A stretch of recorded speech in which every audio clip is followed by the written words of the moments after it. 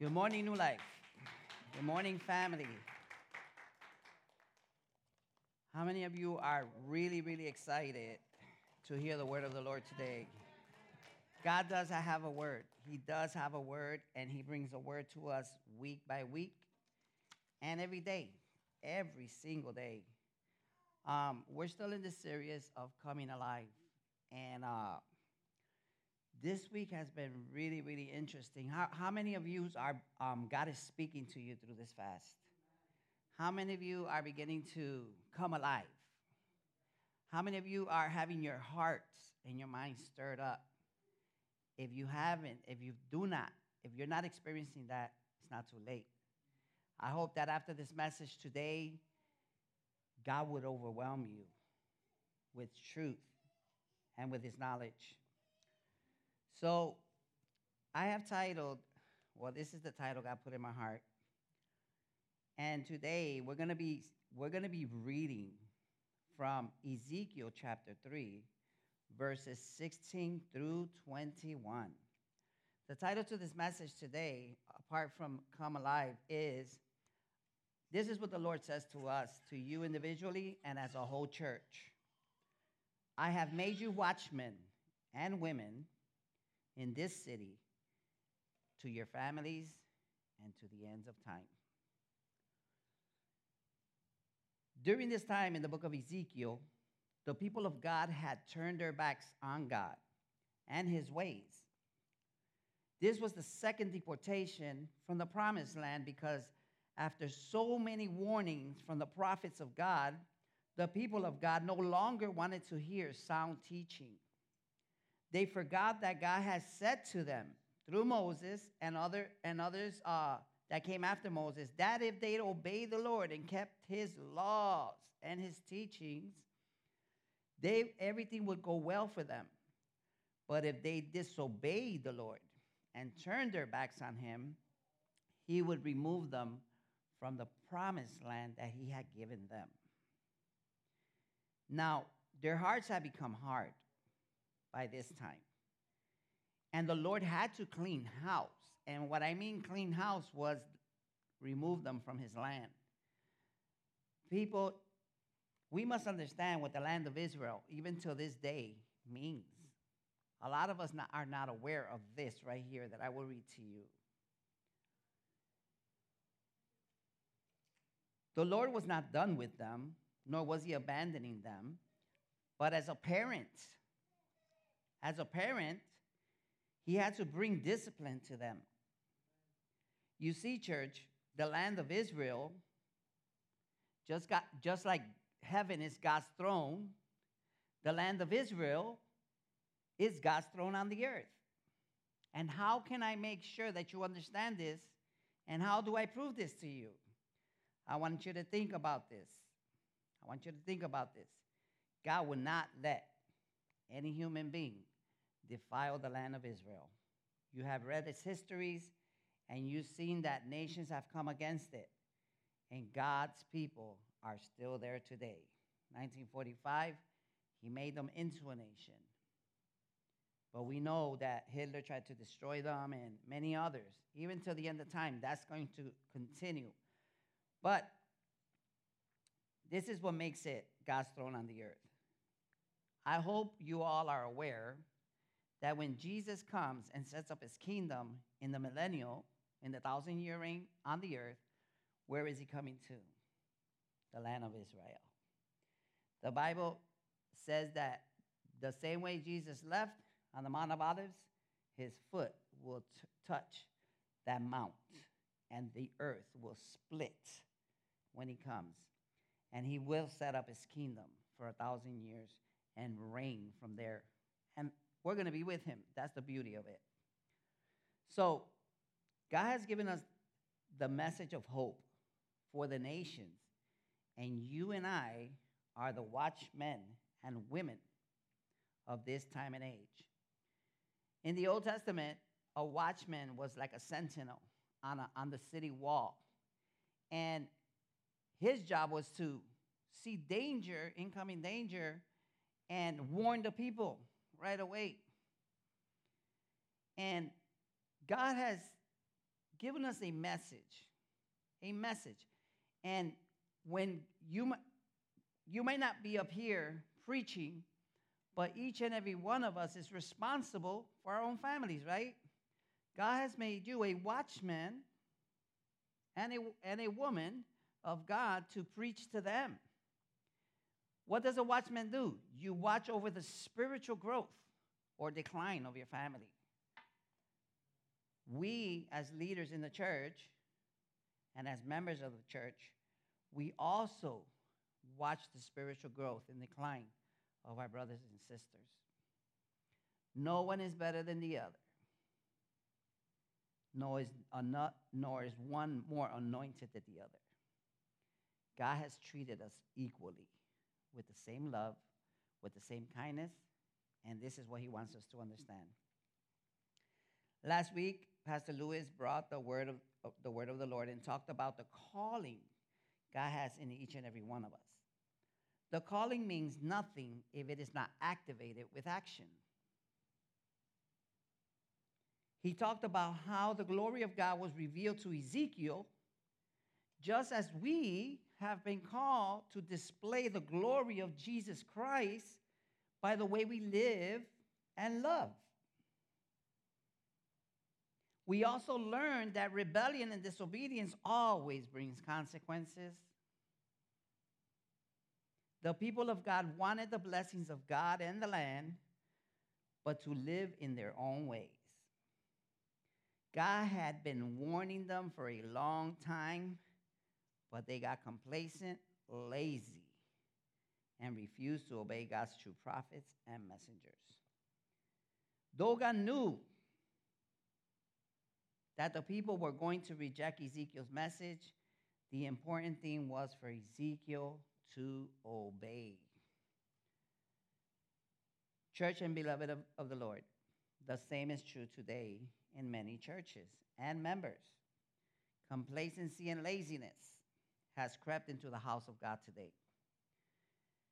Everything seems to be an excuse for not wanting to meet, for not wanting to engage, for not wanting to be around a lot of people. Everything is an excuse. Everything is an excuse. It's an excuse to meet with your own families. Well, I don't know who they were hanging out with, but they're unbelievers. They're lost. They need Jesus. We need Jesus. Did we forget that we were where they're at today? Did we forget that they were paid for as much as us? This has become a big issue. And this pandemic is the biggest excuse of it all. Believe me, this has become like a green light for not meeting. Look, people on this side, look to your left. What do you see? Emptiness. Emptiness. But whose fault is that? If you have the most powerful message that will rock the earth,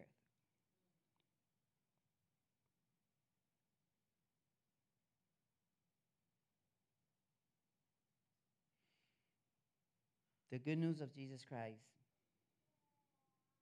is not being preached today.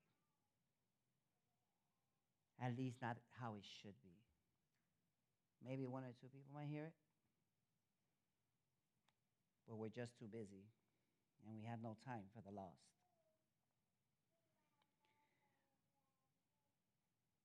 Not many want to engage people personally. Just like the people of Israel stopped doing what God wanted them to do, so many churches and members have forgotten about the Great Commission from our Lord and Master Jesus Christ, when he said the same thing to us that he told Ezekiel. What did he tell Ezekiel? Go. Go. Well, today, let's look at what the Lord wants to say to us. Now, I want you to understand that this is God's word.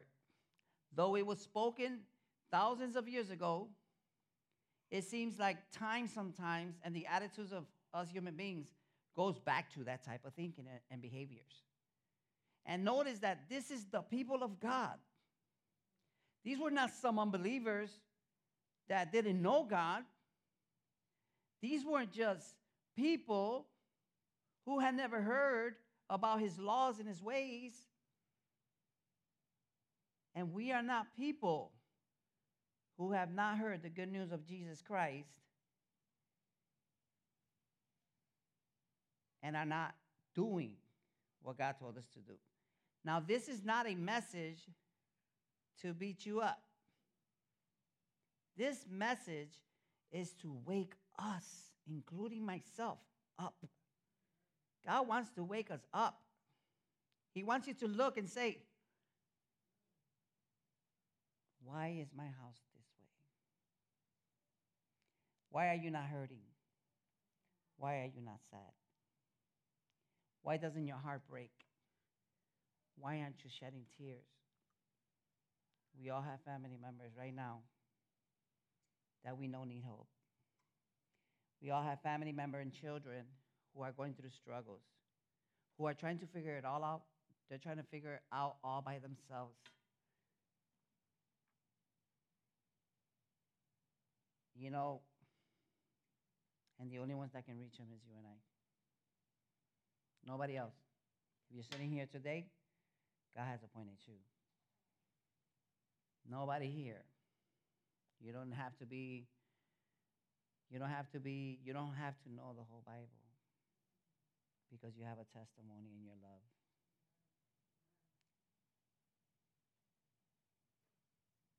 Ezekiel 3:17 says this.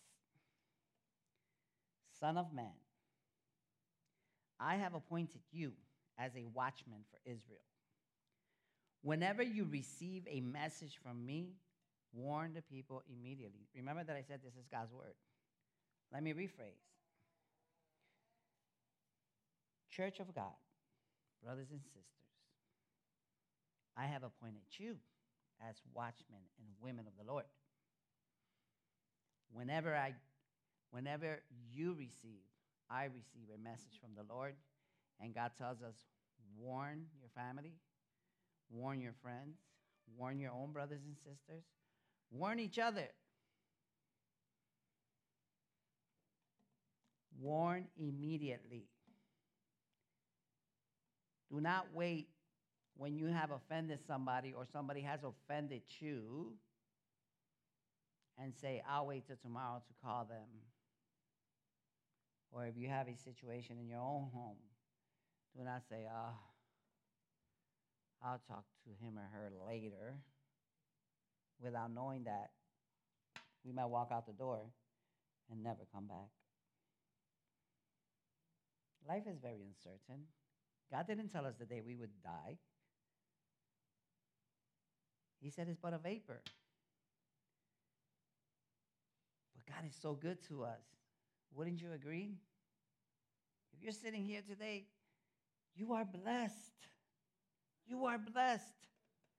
There are people who have already gone. Even during this week, people died. People died. Family members died. Friends died.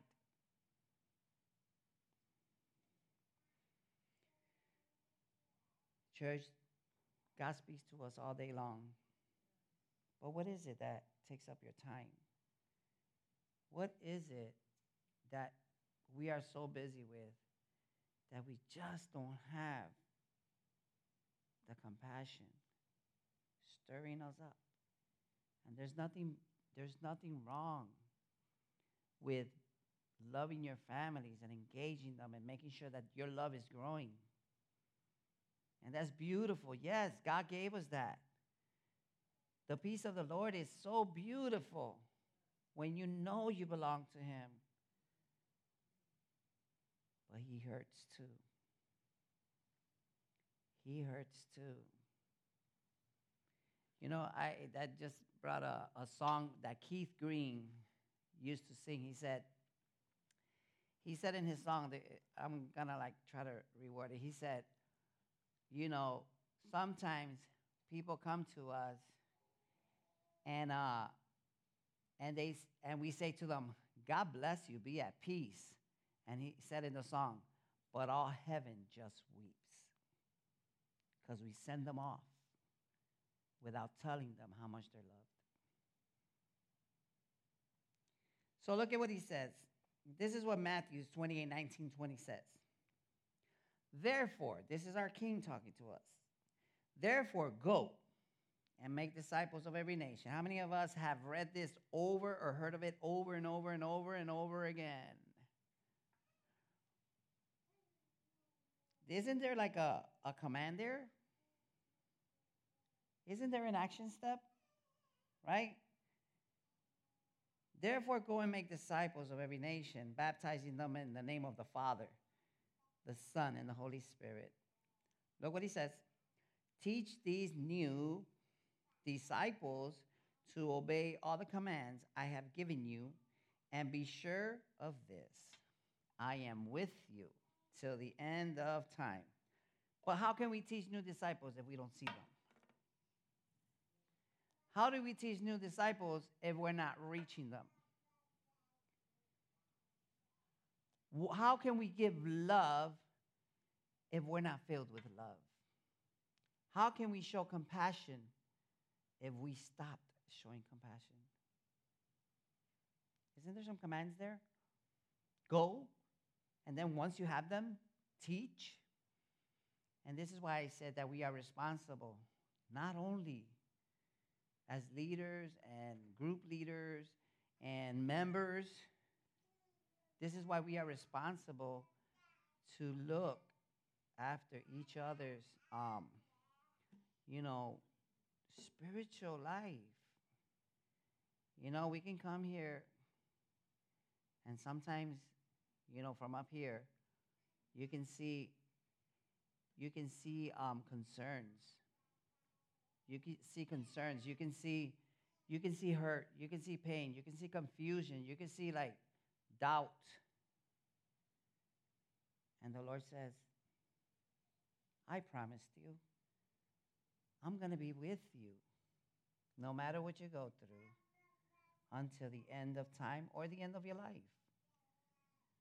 It's up to us to believe it.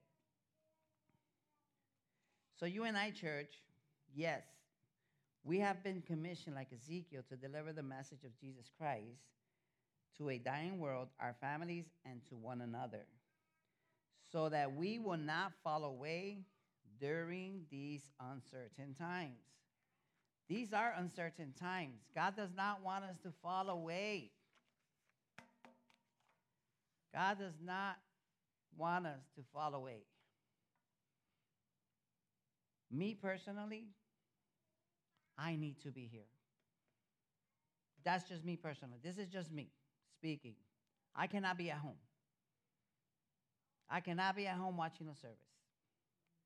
I need to see you physically. I need to know that you're physically alive. Online, I can't see you. Online, I don't know what you're going through. Online, I can't encourage you except from here, but you might be going through something that you need your brothers and sisters to pray with you about. You can't do it sitting at home. There's too many distractions. You might start watching, or you say, oh, you know what? It's going to be recorded, so I'll watch it later. How many of you have said, I'll watch it later, and you missed the message? I have. Oh, I'll catch it later. And I forgot to watch it. So, church, what is happening today in the church, and this message that you are listening to, is to make you bolder. This is to make you bolder. This is for you to say, Lord,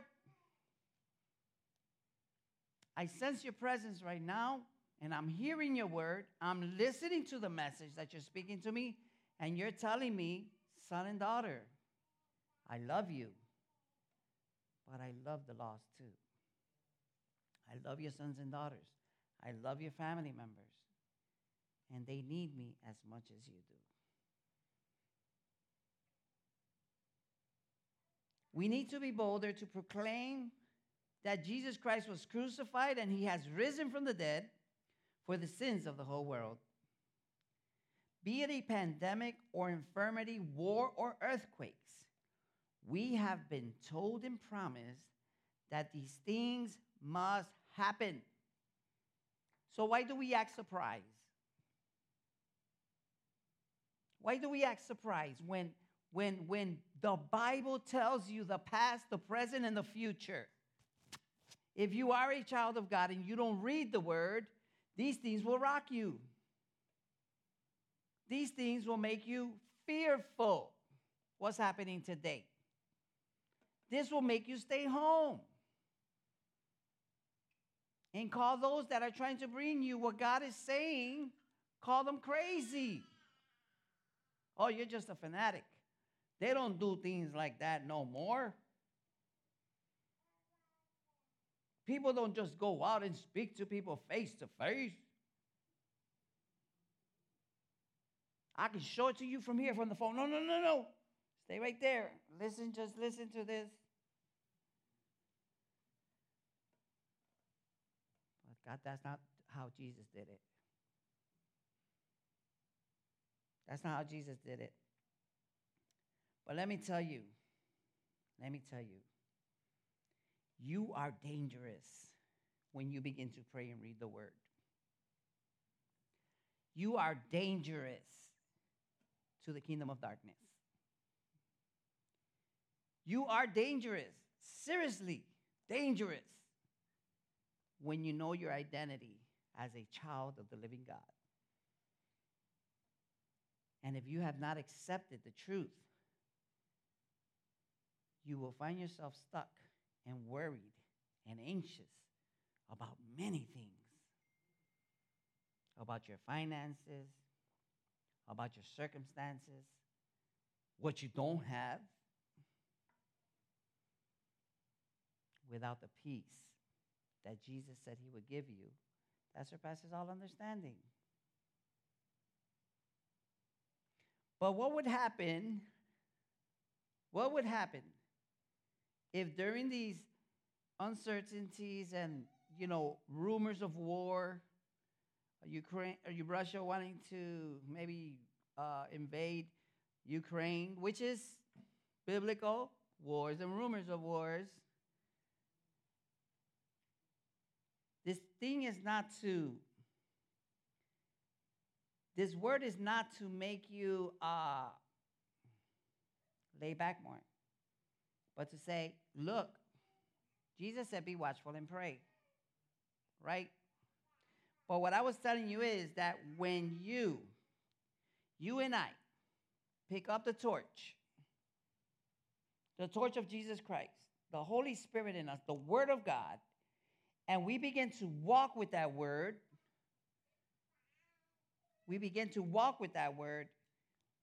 there is change. There was those that came before us. They've already passed on. Those preachers and prophets and evangelists, Billy Graham, all those, G.J. Avila, they're not here no more. But you are. Because it's your turn. It's our turn. It's our turn to do something. So look at this. We always need the power of the Holy Spirit. And we always need the truth that is written in our hearts. That's why I said, a lot of us say, well, I don't know how to talk to people. I don't know what I'm going to tell them. I don't know the whole Bible. Do you have a testimony of how Jesus saved you? Do you know where you were at before Jesus saved you? Do you know the sin that you were drowning in when Jesus saved you? I know. I was an addict. Heroin, crack, weed, liquor, anything that was mind-altering. If it was self-destructive, it was going into my body. At the end, at the end, God brought me to the end of myself. And he said, you choose your temporary, miserable life or my love and eternal life. And I didn't even know how to make that choice. I said, God, I don't know how to stop doing what I do. Unless you take over, unless it's you who takes over me and I get out the way and you control my life, I don't care being a robot for you, God, but I know that I can't change myself. And when I'm reminded of that, I am filled with the most beautiful hope and peace that comes from the only one that could have saved us. And it proves his word. Jesus came to save the lost. And he came to save those who don't think they're lost. But look at what happens. When we are filled with the Holy Spirit of God, and we begin to grow in the knowledge of God by reading God's word daily, and we are empowered by the Holy Spirit of God, the enemy and his foundation, not only in your life, but in the life of your family, begin to shake. When you become a praying church, praying marriages, praying brothers and sisters, the foundations of what's holding the members in your family or around you, your friends, your co-workers, begin to shake. Begin to shake. Because the enemy sees who? The king living in you. Just like the man in the gatherings who had legion, the legion of demons inside of him, what was the first thing that demon did? He fell to the ground when he saw the Lord Jesus Christ. Well, the last time I read the word, it said that the same spirit that is in Jesus Christ, that raised him from the dead, is the same spirit that is in all of us. And you know what happens? When you come filled, they see Jesus Christ in you. They see Jesus Christ in you, and they have nothing to do but to bow. And the kingdom begins to be shaken. Satan has shaken the church up for too long. He has shaken our Christianity, our families. There is so much chaos and hurt and pain, so much confusion. But I tell you, church,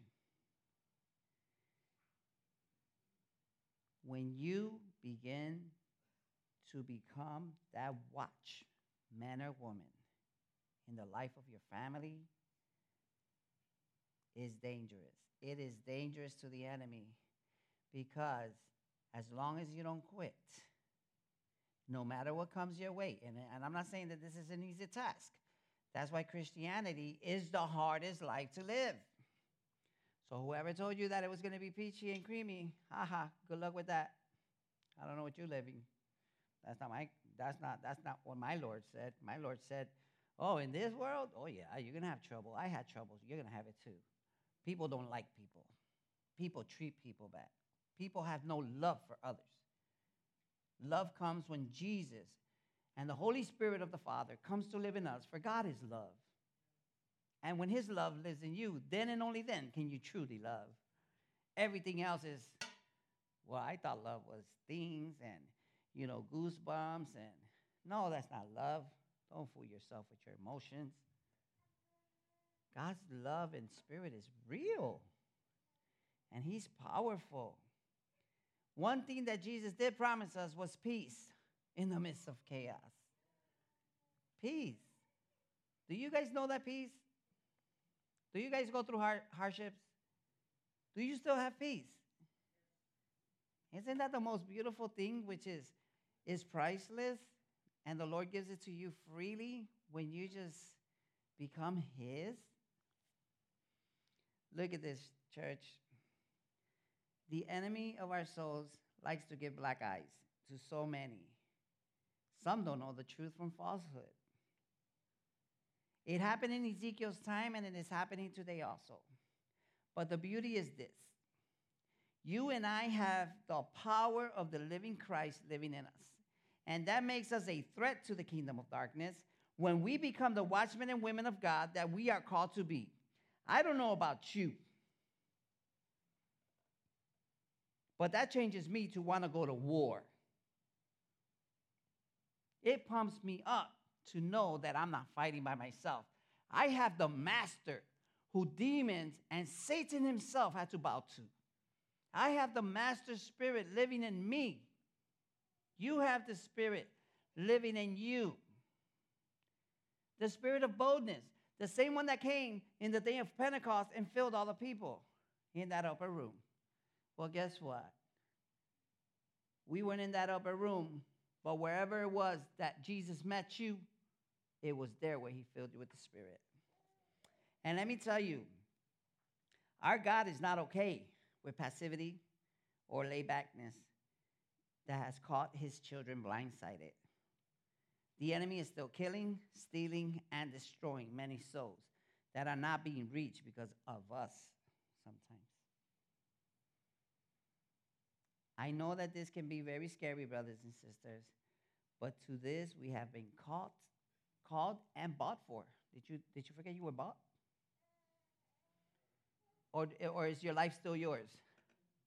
Do you own it? Do you still run it recklessly? Do you call your life when you say, Lord, take my life? Is it still your life? Or is take my life that truly belongs to you and you pay for? Well, take this life that doesn't belong to me no more.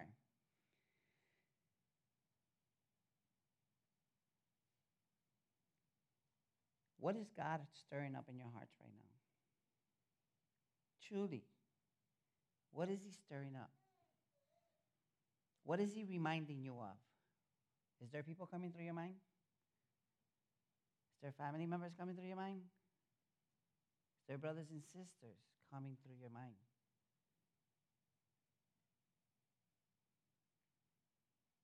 I remember these being filled. I remember those being filled. I remember that foyer being filled.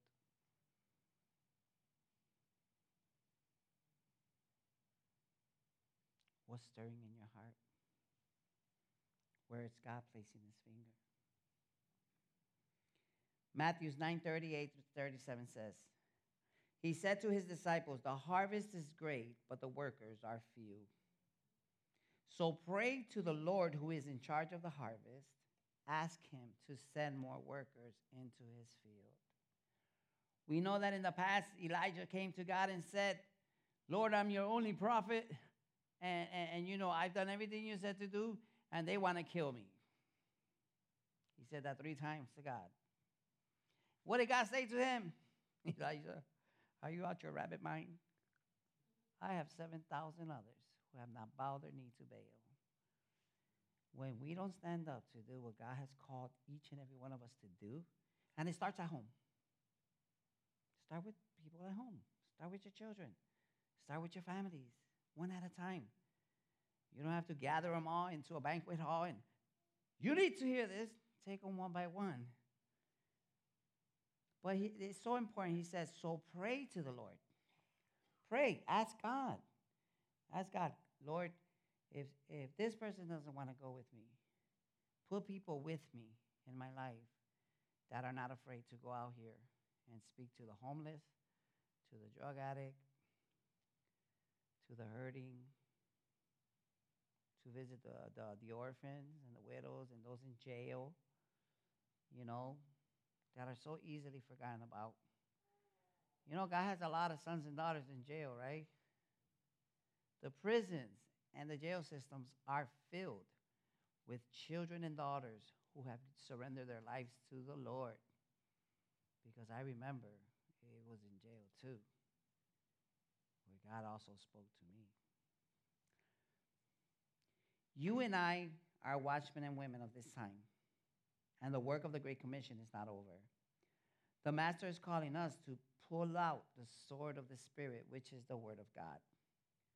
Again, I always ask this question. How many people here read the Word of God daily? Raise your hands. I'm serious. Daily. If you don't read the Word of God, you have no words of life to give anybody. You're giving them your opinions, your thoughts and suggestions, but they're just merely human words. But when you speak the truth of the Word of God goes out and it doesn't return to God empty. When you read the Word of God to people, when you sit them down for a second, let me show you something, that word will take root in the life of that person.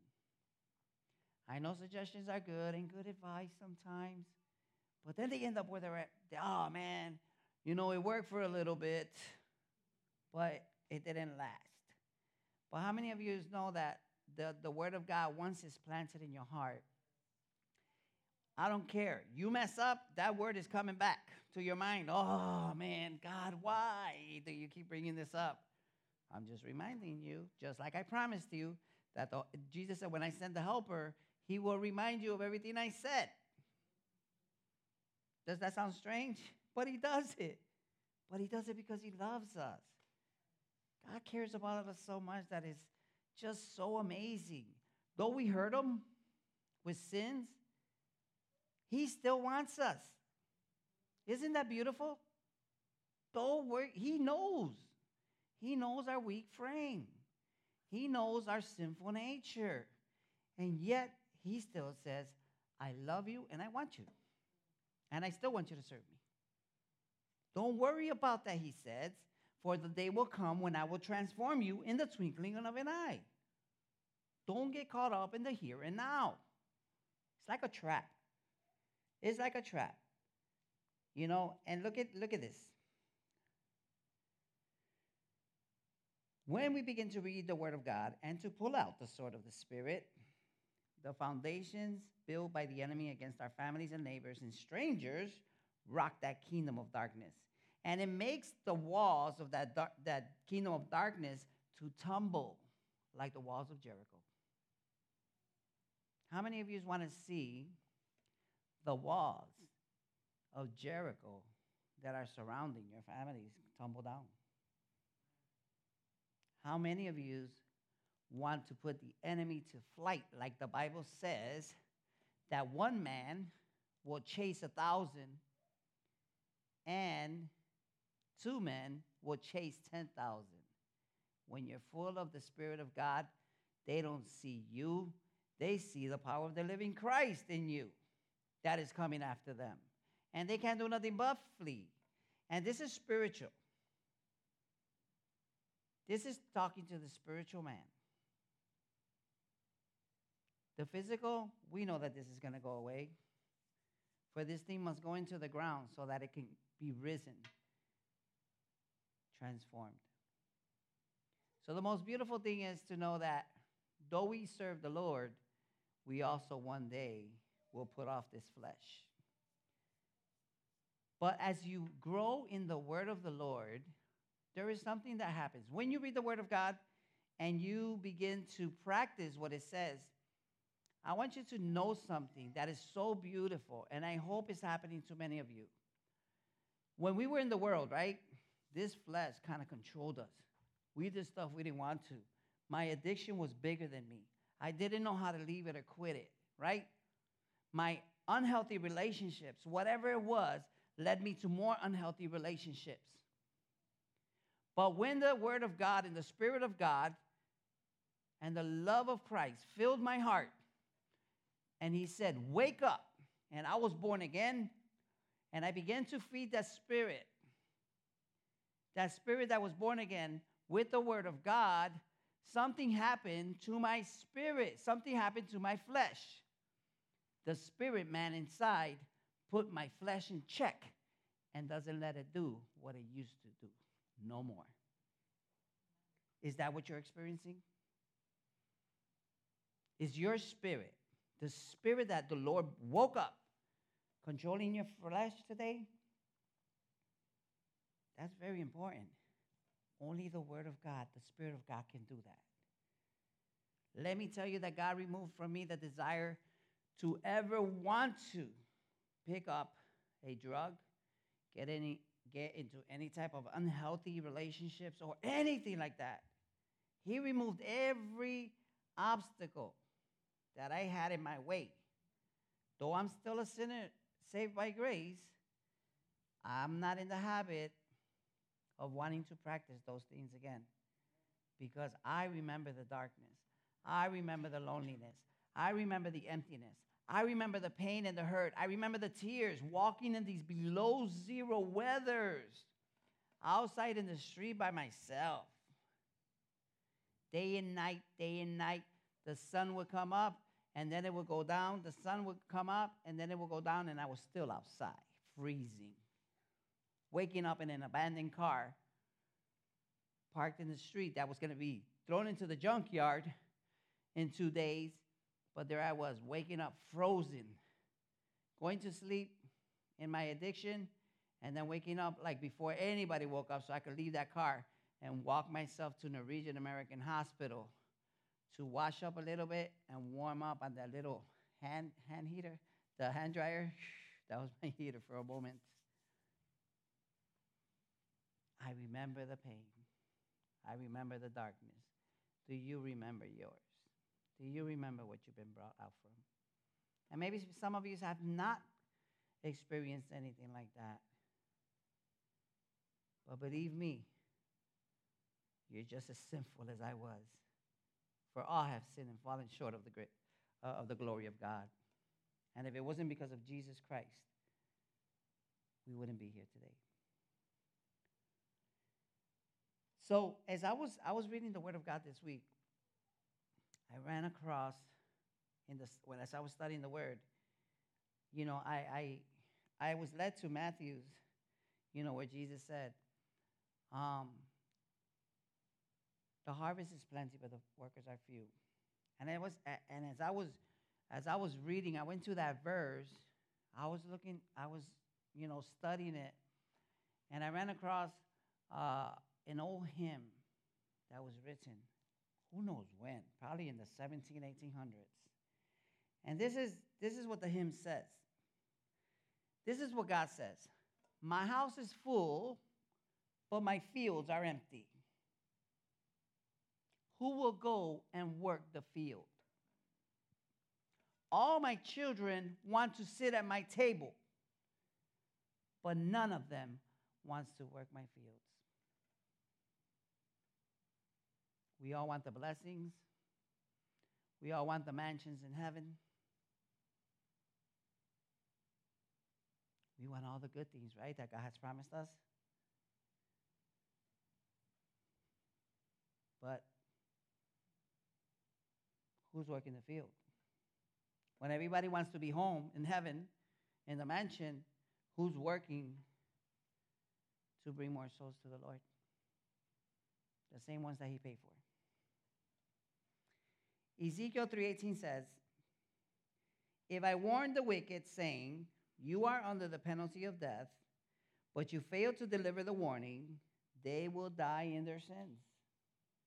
You see the responsibility? And I will hold you responsible for their deaths. What? God, did you just say something like that? What?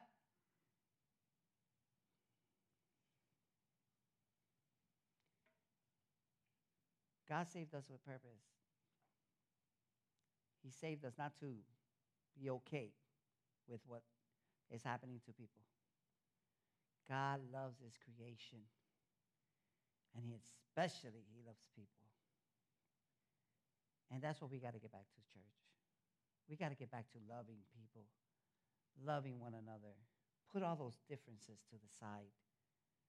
Stop pointing the finger and being judgmental, thinking yourself to be better. Oh, I'm not like that. I never did that. Oh.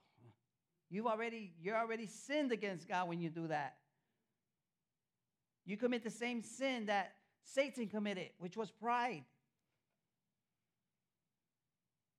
The same sin that cast Satan from heaven, which was pride, sometimes we don't realize it sneaks up on us.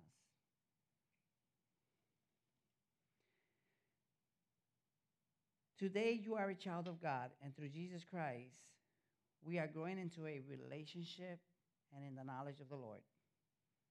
But Jesus said, my Father's always busy, and I'm always busy. So he says to us, I need you to be about my Father's business too. Because he calls us brothers. He calls us sons. We are adopted. But we just need to be encouraged. We just need to bring the word back into our lives, in our personal lives. We need to read the Bible. I'm telling you, that is the most amazing book I've ever read. I like books.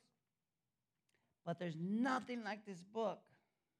It does exactly what it says it will do. It will convict you. It will bless you. It will encourage you. It will warn you. It will bring you hope, because they're letters written from our God to you personally, to all of us. And think about it. Think about it. How beautiful is it that the living God, the only God, the Father, the Son, and the Holy Ghost, how beautiful it is when he says, you are the apple of my eye. In spite of your mess, you are the apple of my eye. And I love you so much to see you destroy yourself or see you destroy. But my heart hurts too. I didn't just die for you. I died for the whole world. I paid for everybody. And now that we have received that responsibility, we are to warn. Now, I understand this too. We cannot convince people, right? How many of you have tried to be, try to make somebody feel guilty, right? Or more sinful. Or you have made yourself to be I'm a little better than people today. It's scary to even have those thoughts. I try to every day, as I'm reading and praying, and I run across God's word, and I say, Lord, I am no different. I am no different from those who failed you before. The only difference today is that today we are filled with the Spirit. Today we have the conviction of the Lord in our hearts. And he says, come to me. Get over here with that mess. What, you just messed up? Repent, turn away from it, don't do it again, and come on. Don't beat yourself up. And don't beat others up. Even the unbeliever, don't beat them up. Instead, share your testimony. Hey, I can relate to you in that. But if you don't relate to a person, at least we are related in something. We're sinners saved by grace. That we cannot deny. We cannot force anybody to accept the message, right? We can't. But we are called to go and give it. God did not give us the power to change nobody. I know that that's been a human struggle for like ever. The woman wants to control the man, and the man wants to step on the woman. Que no lo hago. Whatever it is, I'm not doing it. Nope. I don't care. You're not my boss. You don't own me. What? But then God says, hey. Unity and love is what I've given you. The wills are always fighting. But the Spirit of God brings unity and peace when we obey. We know we're messed up. I say to Nancy all the time, hey, I'm screwed up. Screwed up here sometimes. But don't take anything I say to you to the heart. I like to joke, and Nancy gets serious fast. I'm like, come on, give me a break. You've known me to be this way. Why does it have to be like a serious thing now? But sometimes I gotta catch myself. Sometimes she's not in the mood to joke. But you know what's beautiful? God loves us. Matthew 35:36 says, Jesus traveled through all the towns and villages of the area and teaching in their synagogues and announcing the good news of the kingdom. And he healed every kind of sickness and disease. When he saw the crowds, he had compassion on them because they were confused and helpless like sheep without a shepherd. When we look at one another, right? Because all of us go through struggles. All of us have hurts, that sometimes are really deep, and God wants to deal with them. God wants to deal with those hurts and habits. And the thing is, when we look at people, see, there we go again, looking at people. What do you feel? Do you feel compassion? Do you feel sad for their condition? And if you do, what do you do about it? Do you leave them like that? Well, they should have never got into that lifestyle. Eso no es mi culpa. That's not my fault. Those are your choices. That's why you're getting the consequences that you're getting. Is there compassion in that? Is there love? There isn't, right? But we're quick to do that, right? We're quick to tell people what they should be doing. But look at what the Lord has spoken us today. What are you doing? What are you doing that I called you to do?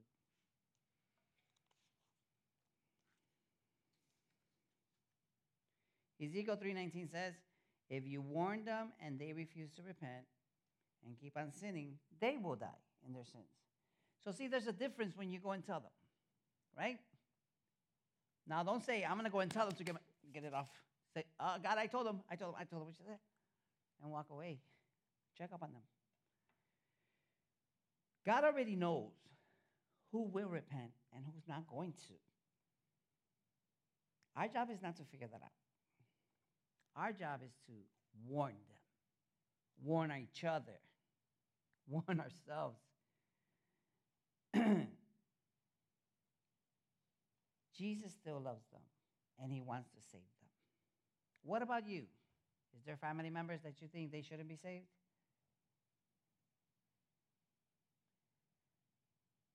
That's an ugly question. Sometimes we have family members who probably did something or said something that sank into the heart. And you can't find a way to let it out.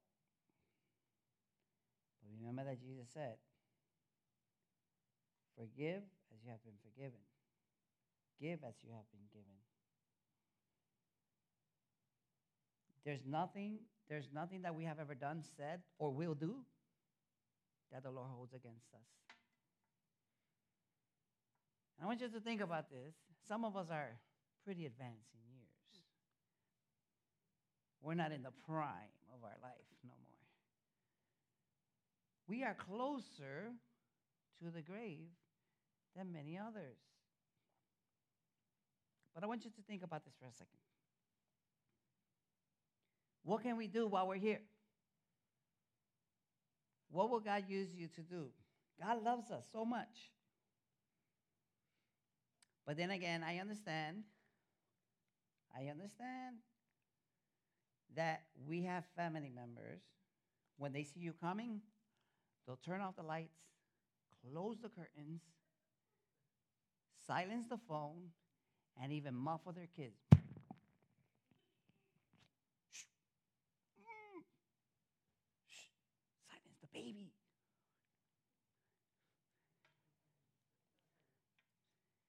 And they don't want to let you in.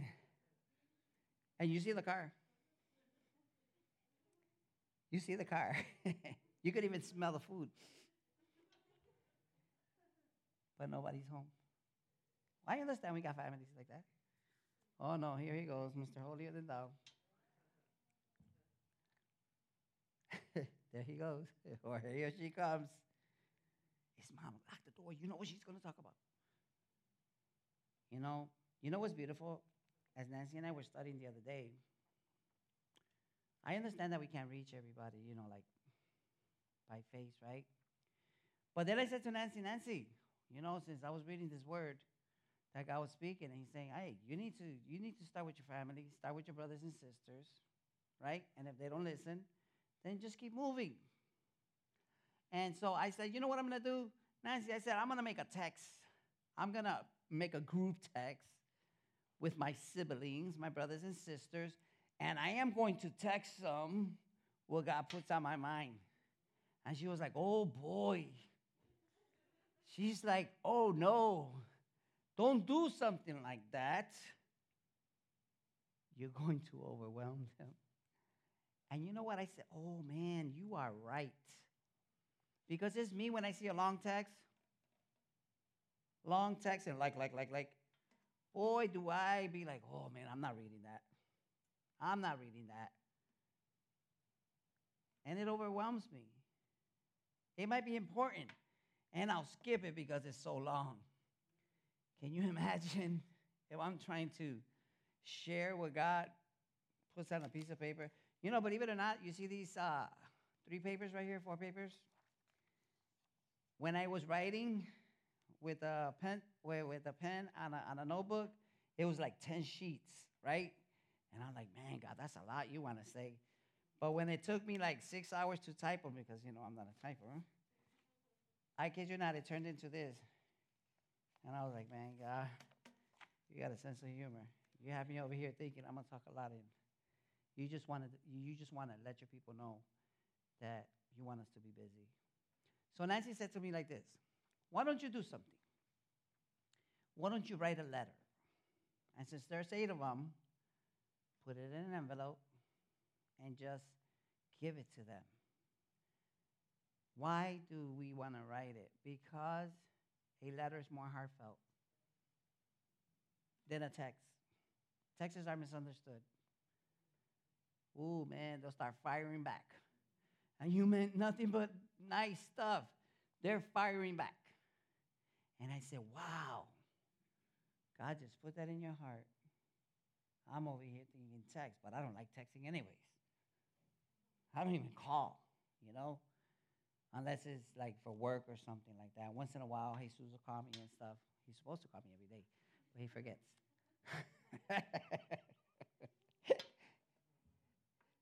But I had to put you on blast. It's a reminder.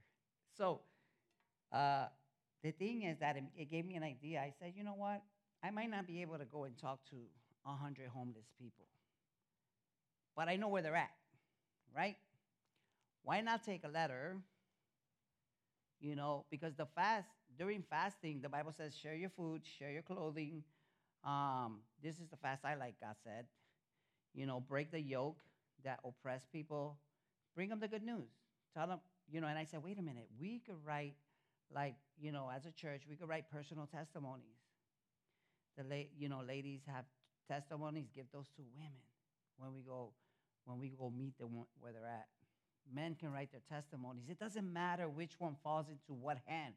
It might be exactly what that person might need to hear about the love of Jesus Christ and what he did for you through one of those letters. And then, you know what? We don't have to write 100 letters. We can print them. How you like that? Right?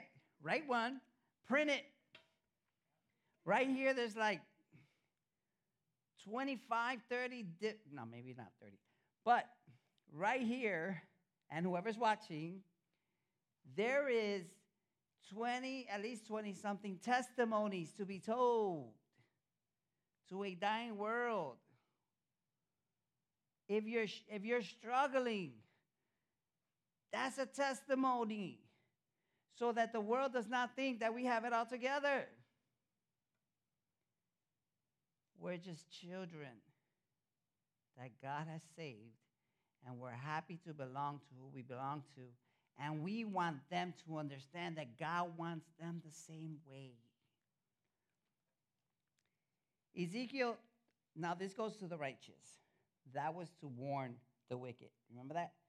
There's only 2 verses addressed to the righteous. If righteous people, pay attention to this, if righteous people turn away from their righteous behavior and ignore the obstacles I put in their way, they will die. This is God's word. If you do not warn them, that's why the Bible says for us to, it says, brothers, let me finish this verse. If you do not warn them, they will die in their sins. None of their righteous deeds will be remembered. Wow, what? God said right here to Ezekiel, tell the people, I don't care what good things they did. If they turn their back on me, just as I throw your sins as east is from the west, I will cast what you call righteousness as far as east is from the west, as though you never committed them. But today, the blessing is that we have the righteousness of Jesus Christ that God is not going to throw away from us. That should be an encouragement. But look at what Galatians 6:1 says. Brothers and sisters, if someone is caught in a sin, you who are spiritual should restore that person how? Ooh. That word gently is very key. We can be pretty fat. We can be pretty quick to tell people, right? You heathen. You sinner. Right? But these are brothers and sisters you're talking to. Sometimes we can be offensive. And Jesus said it is impossible not to offend. People get offended with the truth. People get offended with the lie. People, man, us human beings were so touchy, emotional. You shouldn't have said that. That hurt it. I don't like you. I don't like the way you look at me. It's my face. You know? And that reminds me, when I was going through recovery, there was the superintendent of the recovery, he had gone through it too. And he said that when he first went to the halfway house, there was he was always mean mugging, walking all around, looking all crazy. And like the president of the recovery just looked at him daily, looking at him like, man, what's wrong with this guy? And he's mean mugging. And one day he stopped him and he said to him, why you always mean mugging? Don't you know you're already ugly? And that sometimes can be the attitude that we have.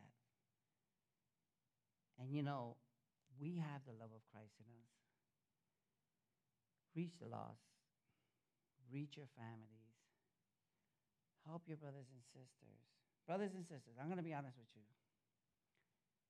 If there's something going on with you, or any of you, as an elder of the church, the Bible says that if somebody is feeling sick, if somebody needs prayer, the Bible gives us instruction and it says, go to the elders of the church and they will pray for you and the supernatural will heal you.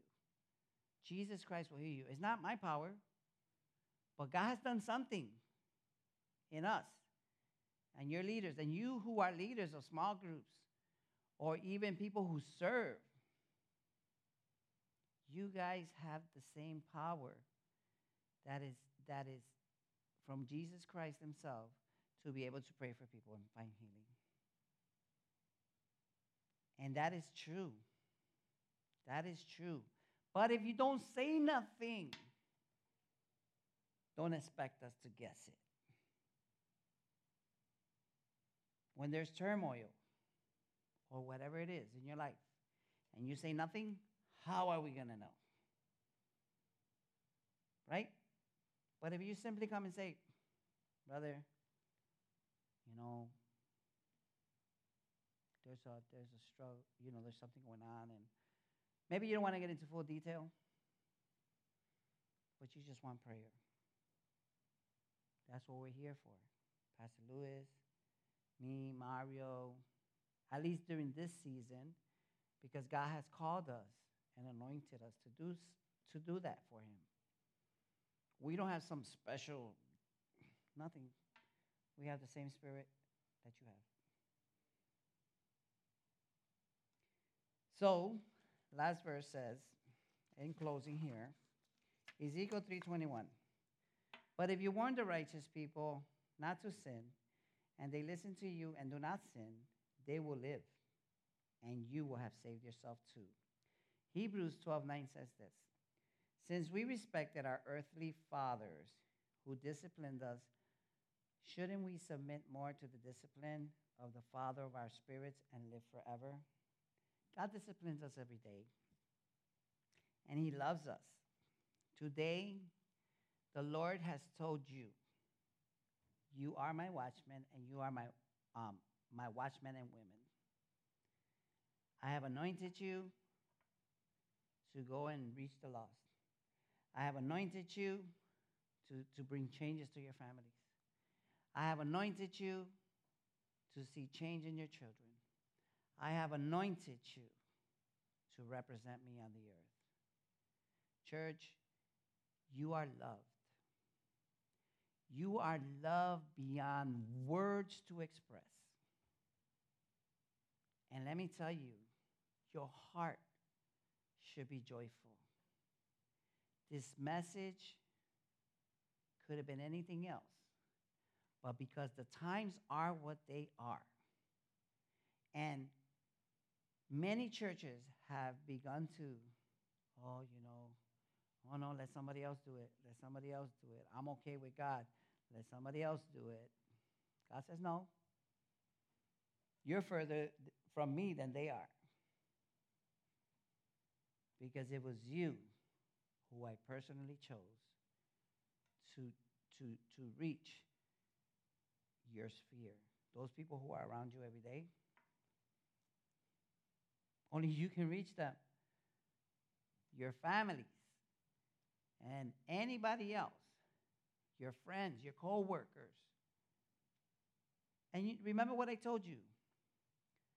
We are only to bring the message. We are not here to force it, to convince. No, that's not our job. The Holy Spirit brings conviction. The Holy Spirit brings change. All we have to do is obey. Church, I'm going to ask you to stand up.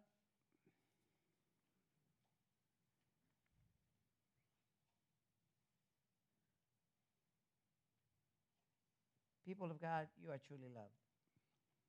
And if God didn't love you, he wouldn't give you this message.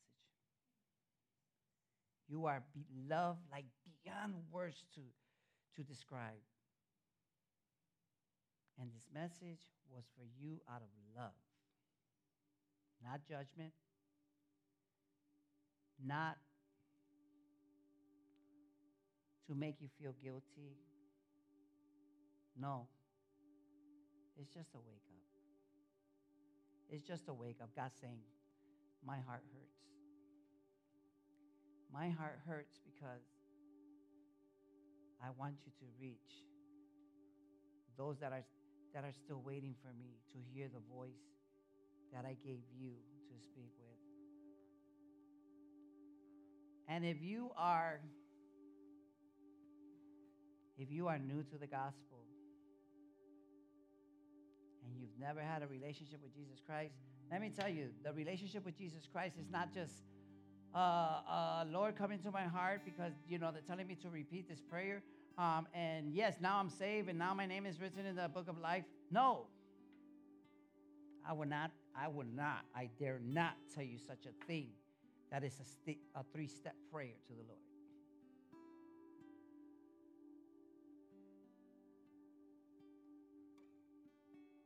when you hear the good news of Jesus Christ and he tells you, man or woman, son or daughter, I have loved you before I created the earth.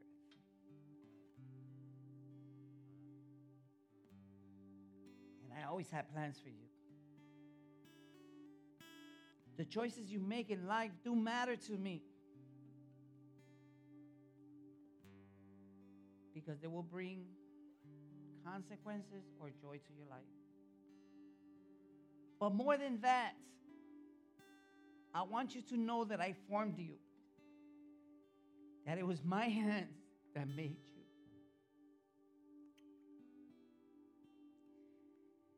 And I've always wanted you to be with me. All I'm asking you is for one thing. Let me in. Let me in so you can know who I am. Let me in so you can know true love and have a hope, not only in this life, but in the life to come. I want you to walk with me. I want to become your best friend. I want to become your big brother. I want to become your first love. I want to be your everything. Nothing in this earth will satisfy you. Not material things, nor even a human being can bring satisfaction and completeness to your life. But the Lord says to you, I made you. And I made a place in your heart. It's called my throne room. And when you let me sit there, then I will make you complete. And your satisfaction will be in me. Church, if some of you have felt a little backslidden, the Lord reminds you, my child and my daughter, you're already mine. Let me love you like I've always loved you. Love me in return and remember me. Remember the length that I went to. The price that was so high to pay for you. Don't forget me. Don't forget me. Don't cast me to the side.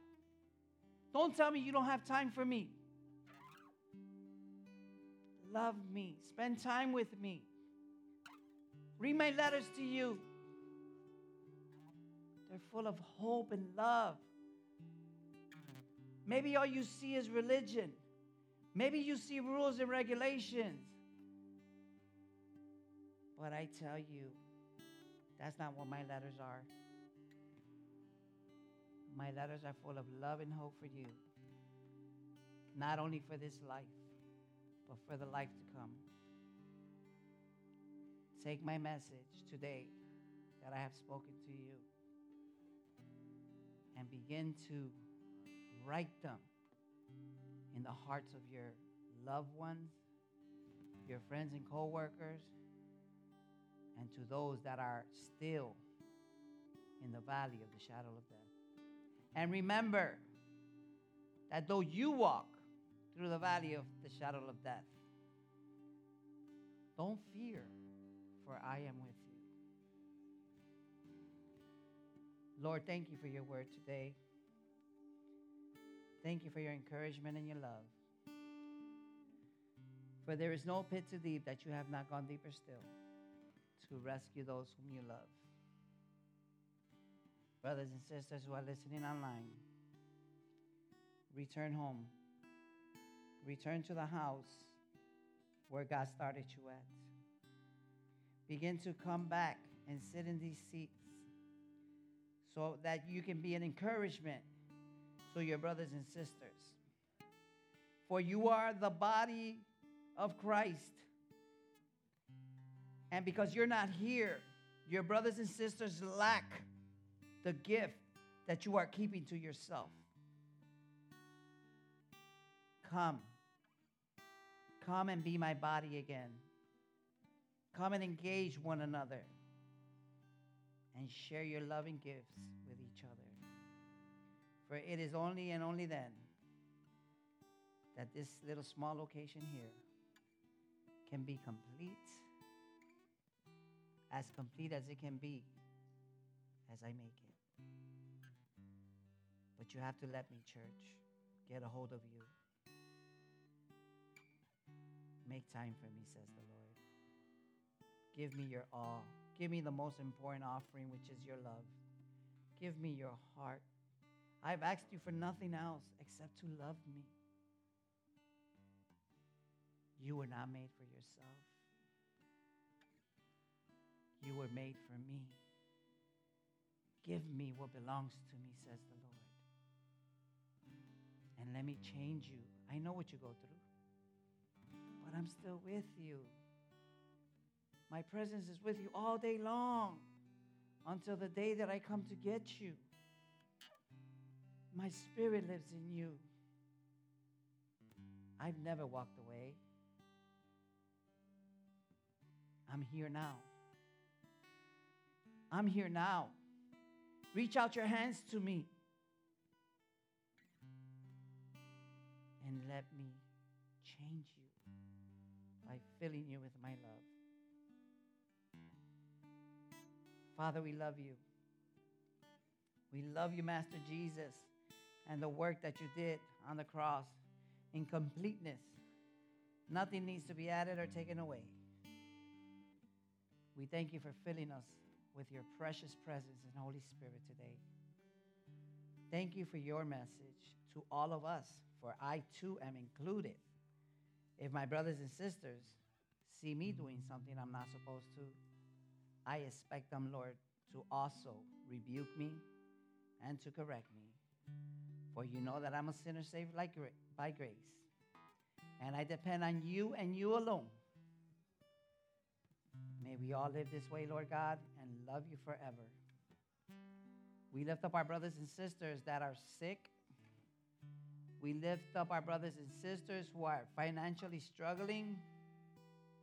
Oh, Lord, just like you said, bring the whole tithe into my house so that there may be food for everyone. How are we going to know the needs of our brothers and sisters if they don't open their mouth? Please, Father, we know that you are the provider. And you said it is better to give than to receive.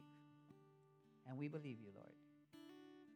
But the heart of our giving is the giving of our hearts. Thank you, Lord, for today. We lift up Pastor Lewis as he's preaching at Midway. Anoint the message with you, with your Holy Spirit. And Lord, thank you. Thank you so much for the worship team, for the tech deck, for Magali in the foyer, and even your sons and daughters who made a way to be listening to you online, but to come here personally in the surprising snow that you sent us.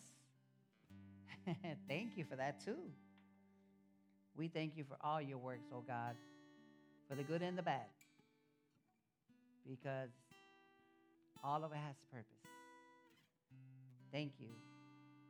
Thank you for reviving us and making us aware again today. I hope this message will go into practice, Lord, and that it will not just be another feel-good. Lord, help us to put it into practice. That's what we pray for. Father, we love you and we praise you. We pray these things in the mighty name of Jesus. And the church of God says, amen. And praise God. With your